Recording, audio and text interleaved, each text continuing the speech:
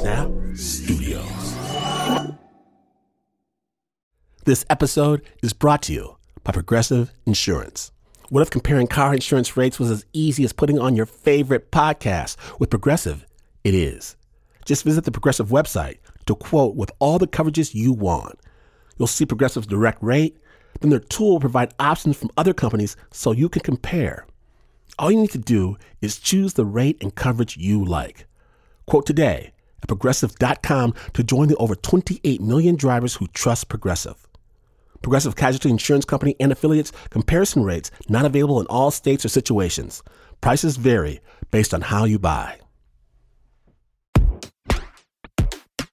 Snap Judgment. Classic. Oh, Snappers have been waiting on this one. Have we got a treat for you? It features a real forest, and it features a real guide. And at least that much is real. Snap Judgment. Can you tell me what you ate for breakfast? I had 4 raw eggs and 5 flapjacks with some espresso with a shot of whiskey in it. You're one of the most disgusting people I know. That's what I had for breakfast. What's your name? Ben Becker. Tell me just something about yourself.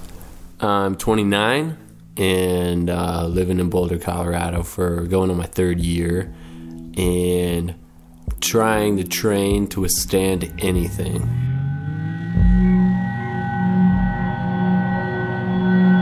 This is a weird story. You ready? Yeah. How true is this? Scale 1 to 10. Scale of 1 to 10, 8. Okay. All right. I was living in Pumpkin Town, South Carolina. Real place. And a flea market every Wednesday that everybody called the Jockey Lot. You could buy assault rifles there. I was living in a cabin with the dirtiest hound dog you have ever seen. And I was running this guiding outfitter. And, a really good friend of mine, Brett, he lived in Pumpkin Town too.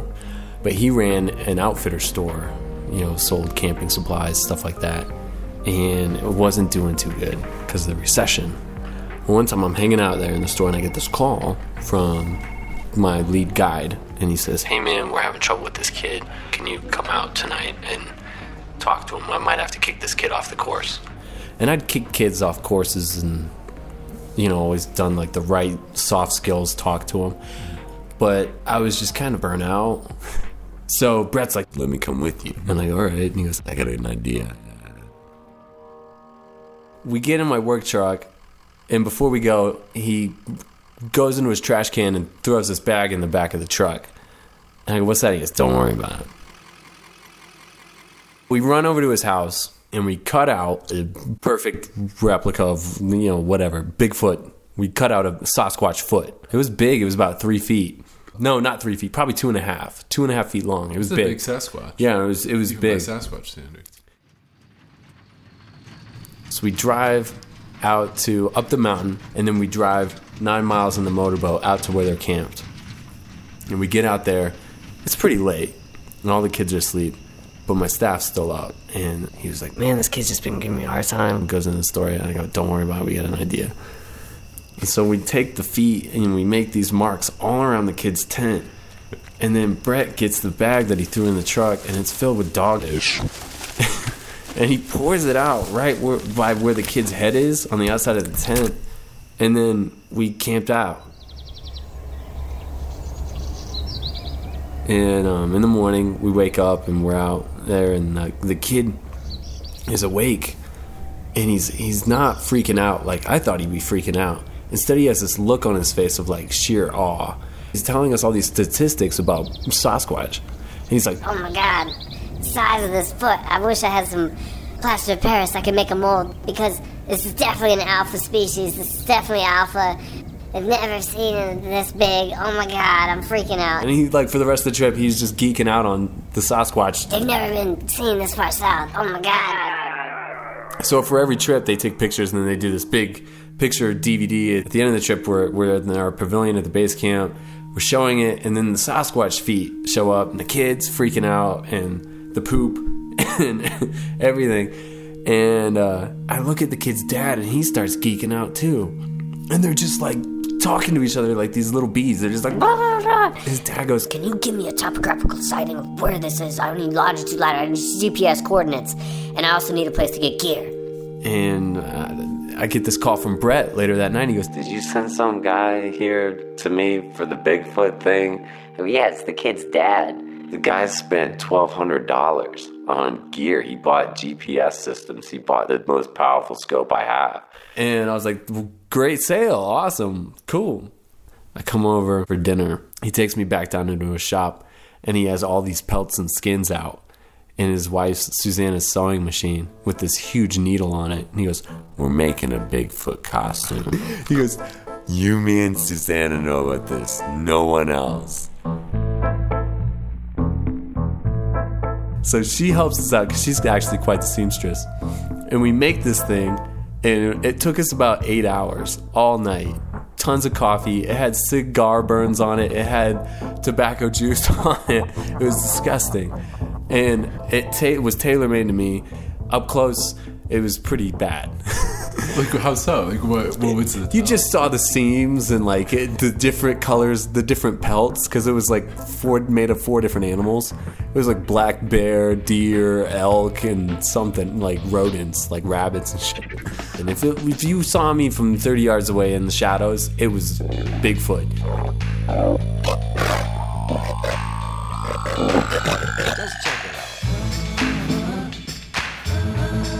And so the next morning we get up real early and, we eat breakfast, and he's like, let's try it out. So we go to this place called Twin Falls, and it's a beautiful place. But the coolest thing about it is you can access the top. It's about 60 feet tall, 70 feet tall. You can access the top, and everybody else is down below. So I get up there early in the morning, and I get to the top of the falls, and I kind of stand up, and I look over, and it takes about 2 minutes, and then someone screams, and they go, Oh my god! It's Bigfoot! and I make this like surprise motion, and I go like this. I was like, and then I vanish. And then Brett picks me up down the road on an access trail. Then we do like 2 or 3 more that morning, like on different trails. Oh my god! It's Bigfoot! Can I interrupt you here? Yeah, Did you ever worry about getting shot? we'll get to that.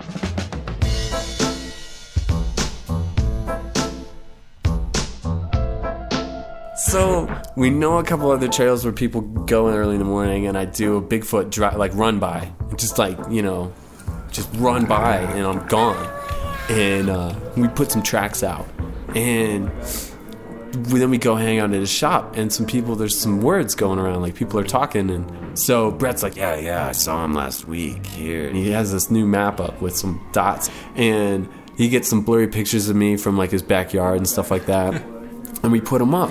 So a couple weeks go by, and he's making some big sales, and he even takes a family out to go for a Bigfoot sighting, and I do a thing. You're a con artist. Totally.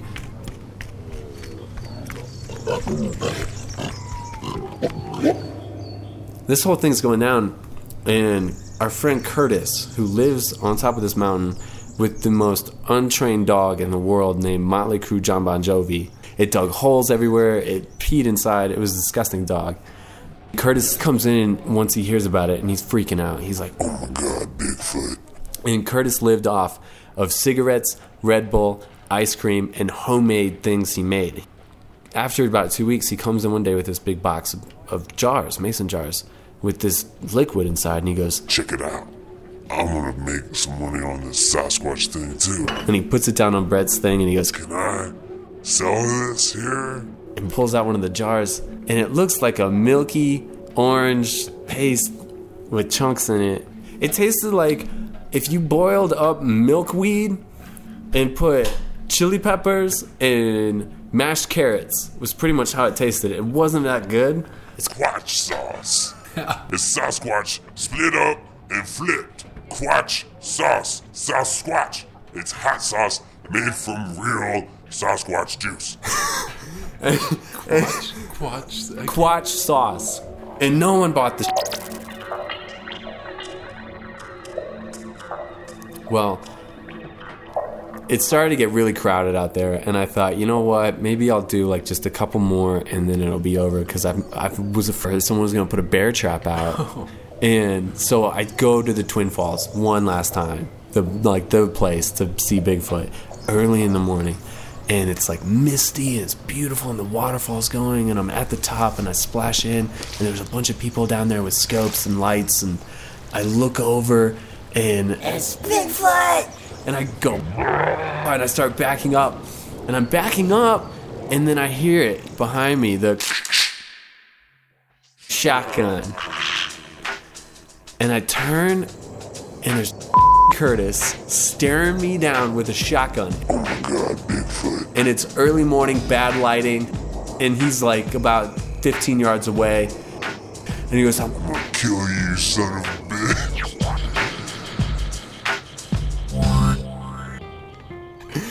and right before he fired, out of nowhere, Motley Crue John Bon Jovi comes out of the woods in the air, gets me by the head like full force, this 80-pound dog, and wrestles me to the ground and starts pulling on the top of the mask. And I'm like, damn it, get this dog off me, Curtis. Motley Crue John Bon Jovi like rips it off. It comes off. Curtis still has his gun pointed at me, and I see this look on his face, and it's just sheer disappointment.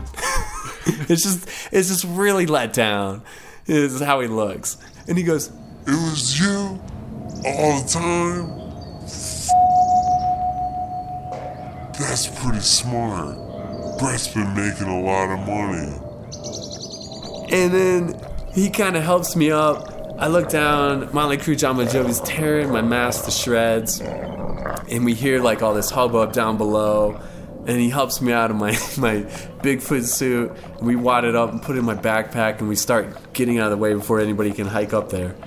And he's like got his arm off my shoulder, and he's just chuckling. He's like, Son of a, I almost shot you, man. Damn, that was a good looking suit.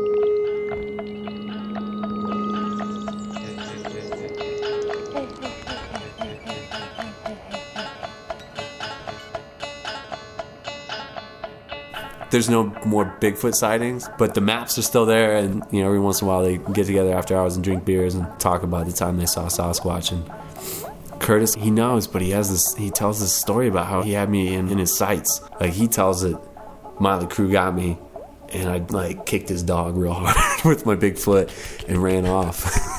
And he's like, I had a shot, but then my damn dog got away, and I would have been millionaire.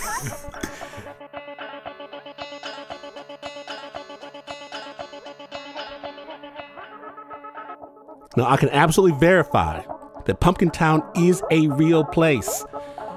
Everything else, I wouldn't cite it in a term paper. This story originally aired on the Here Be Monsters podcast. It's amazing, hosted by Jeff Ittman, and he has a brand new season out.